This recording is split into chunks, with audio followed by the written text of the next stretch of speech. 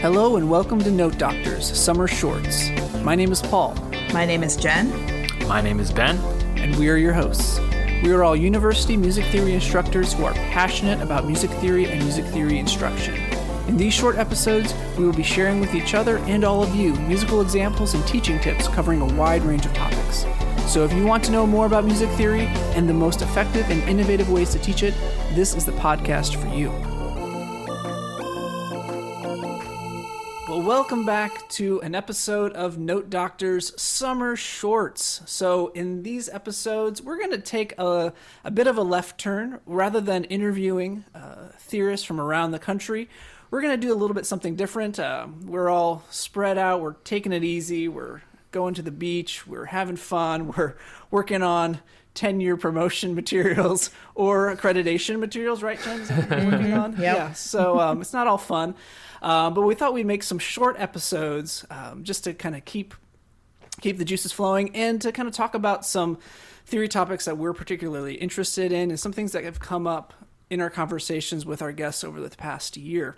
And one such conversation and topic that has come up a lot has been the challenge of diversifying our teaching materials. So going beyond just the strict canon that many of us were raised with. And so we thought we would task ourselves with finding some interesting musical examples beyond the canon. And we're going to be talking about these for the next few episodes. And we're going to be working from a very kind of simple topics. We're going to start today with major or minor scales. And then in each episode, go to a more advanced topic. So it kind of works you from theory 1 to about theory 4. And so our criteria that we had to follow. Our example had to meet at least one of the following. It had to be by either a female composer, a composer of color, an LGBTQ plus composer, or be less than 50 years old. And we kind of got confused by that last one. I'll admit it was a little bit confusing. Well, it was me who got confused because I thought the composer had to be less than 50 years old because all of the others reference types of composers. And you meant just the example. So I found this great example by a composer that I love, who is a cisgender white male, and he's 51. And he's out. He's out. But it turns out I could have used it. The example's like 10 years old. Right. I meant within the past 50 years, from like 1970 to now. But yeah. You guys interpret it as they had to be 50 years, old or less. Yes. I don't know why. I mean, age discrimination is not actually something that we do in looking for examples. Mozart wrote stuff at like 4 years old. So, I mean, I don't know that I use those, but he started composing pretty young. So I don't know why that's what I thought. But for future episodes, I can use that example that I found that I liked. Absolutely. Yeah. And so kind of before we dive into the major minor scale, maybe we can talk a little bit about how challenging or not challenging it was to kind of find some of these. How did that go for you guys? Oh my gosh. Well, I had done a lot of this over the past year. So I first kind of looked back at some things that I had already analyzed earlier in the year, but I don't know if any other theorists have joined it, but Composers of Color Resource Project. I've been on some of the Zoom calls and worked on a piece that I really liked with Megan Long that I'm going to include later in the episode. So looked at some of those pieces as well. If you want to join the Humanities Commons group, it's easy to join for any theorist. You get a lot of great examples, and the analyses are very good. Not saying that in a bragging way, because a lot of other theorists have worked on it besides me. But yeah, check it out if you haven't already. It's a really useful resource, and I know there's a call out right now for teaching resources. So hopefully we can contribute some things and others can contribute as well. It actually didn't take me that long to find where we looked up 4 different examples. You're going to hear about one of them today, but I prepared 4. And some of it is that I had already done, like you said, Ben, some of the work before. And some of it was that, if you give yourself that challenge, if you give yourself that goal, it actually didn't take as long as I maybe thought it would have. And then that made me actually feel sort of bad, because I thought about the times where I have just used the boilerplate, Beethoven example. Yep. And it turns out that, I found these 4 examples in, I would say, like an hour, maybe max. And that's with like pulling it up and listening to the whole song because I liked it, or, Right. things like that. So I don't know. It was a great exercise, and I enjoyed sort of the challenge of looking at it from this perspective, of having these parameters that controlled what examples I could look at or choose. I have to say, changing to what I listen to on the radio has actually expanded my kind of palette of teaching resources, because I used to listen to 101.1 here in Dallas, which is just classical radio, and it's just straight up the canon, and I've changed since this past year and just listened to 102.1, so just one click away, which is just a variety of popular music, from the 1970s all the way through today. And man, it's just so many good tunes. A lot of them that I already know, but you don't hear it all the time. So then it's not in your, I guess, accessible front of the mind library of things to pull from for class. Even just that change for me has absolutely turned me upside down in terms of what materials I'm pulling from day to day. Yeah, I love that. Just one click away, because that's really what it is. It's we're so used to what we've taught in the past, and if only we take one click, just 1 hour to spend looking for other things, we can find things pretty easily. It's just that act of intention, just to do it, just to hit that scan button on the radio. Yep. All right, so let's dive in to the first one. And so the musical example that we were tasked to find was major or minor scale. All right, and so we haven't decided, and we haven't listened to each other's examples, so this is new for all of us as well. So this is kind of exciting. Do either of you want to go first? I can go first. Whatever. You go, Paul. Mine's a little bit of a cheat, I'll be honest, because it's not the whole scale, but it's primarily the scale. And so my example, I grew up with a lot of musical theater in my house. And I've been on a little bit of a Stephen Sondheim kick. And my selection for the major scale was Into the Woods, the main song, Into the Woods. And so it has a descending major scale, but there's a slight, he reverses do and re at the very end. But you can hear it here. This is Little Red Riding singing it here. So let me see if I can pull it up here. But I know she's already dead. But into the woods, to grandmother's house and home before dark.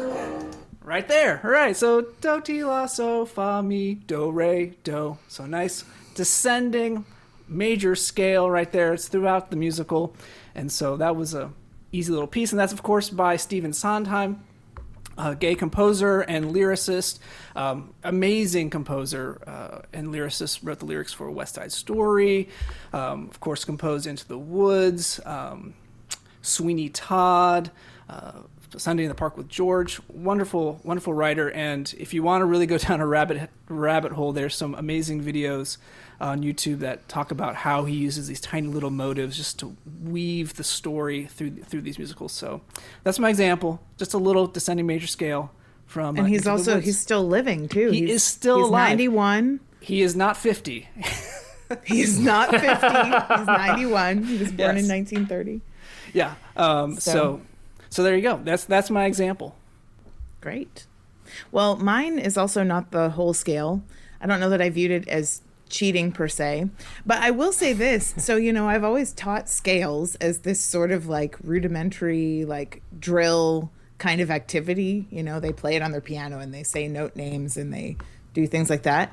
And I thought, I don't know that I've ever like used music to teach them about how scales show up in music. It's more about like, this is a collection of notes that make up a key. And so I actually, I loved, once I kind of found this example and was looking at it and how the scale shows up in this example, I was like, this would be great. I should totally teach this. Why do I not do it that way? So my example is a Fanny Mendelssohn Hensel example, Night Wanderer. And full disclosure, this is in the Clendenning Marvin anthology. That's where I found it.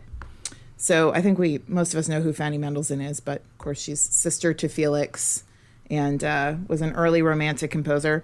And one interesting thing about her that I don't know that I realized is that she continued composing and performing after she got married, which was like really not a common thing in the early 1800s. So that's pretty cool. Yeah. Anyway, do we want to listen to a little snippet of it? Absolutely.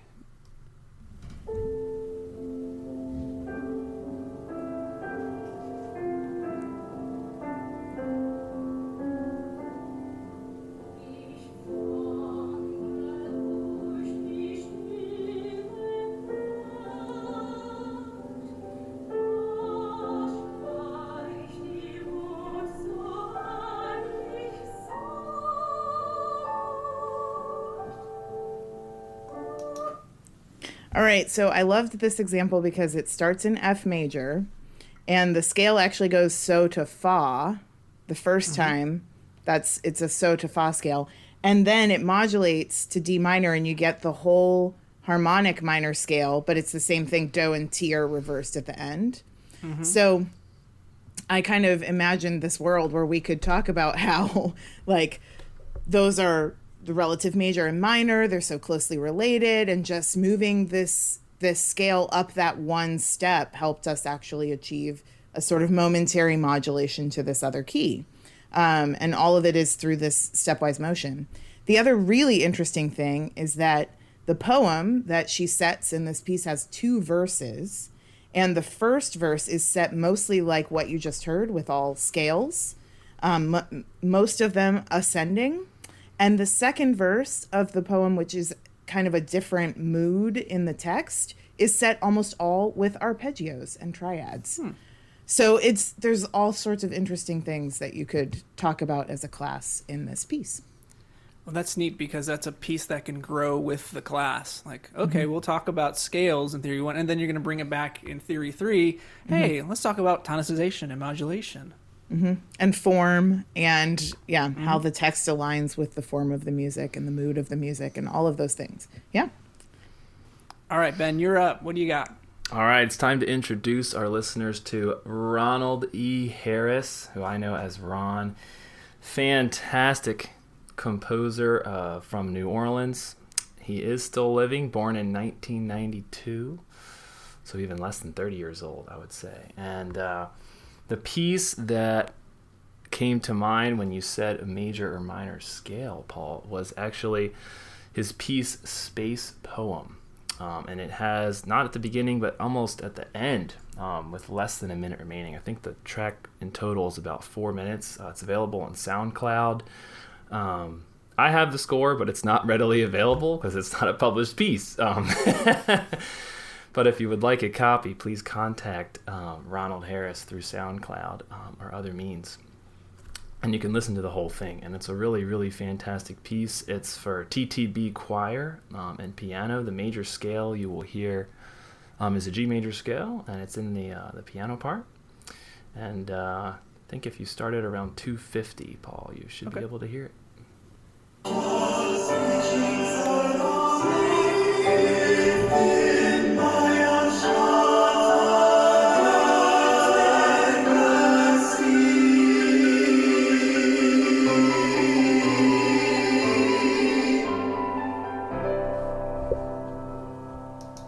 Just starting coming down from those high G's, it kind of builds all the way down the major scale, and you listen to the whole piece. It's really fantastic. A lot of spacey sharp 4 in there, but really, really fantastic piece. And if you're looking for something for TTB choir, by all means, check out Space Poem. Ron's also written a fantastic gay superhero theme, which is one of my favorites for his too. Yeah, North Star.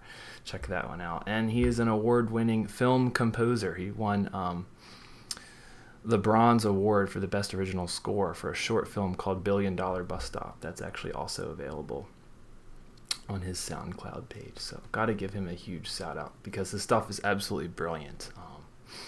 So yeah. That's great. And I love having a choir example because there's so few examples in an anthology, if any, of choral music. And, if you think about it, half of our students, or Jen, in your case, most of your students are choir kids, right? Yep. And most of our examples in theory textbooks are piano or string quartet or something like that. And so having choir examples are great. I love that. Well done, team. We did it. We found all major scales. We'll have to do another one with just minor scales. We all just found major. Actually, no, you found a minor. You had a minor one. It was kind of both. Both. There we go. And so there we go. So we hope that those examples may give you some ideas and some names of composers to check out. And we'll be back with another summer short, this time talking about, is it non-chord tones or embellishment tones? Depends on who you That's the ask. debate. Tune in Talking next about time. those notes next time. All right, we'll see you then.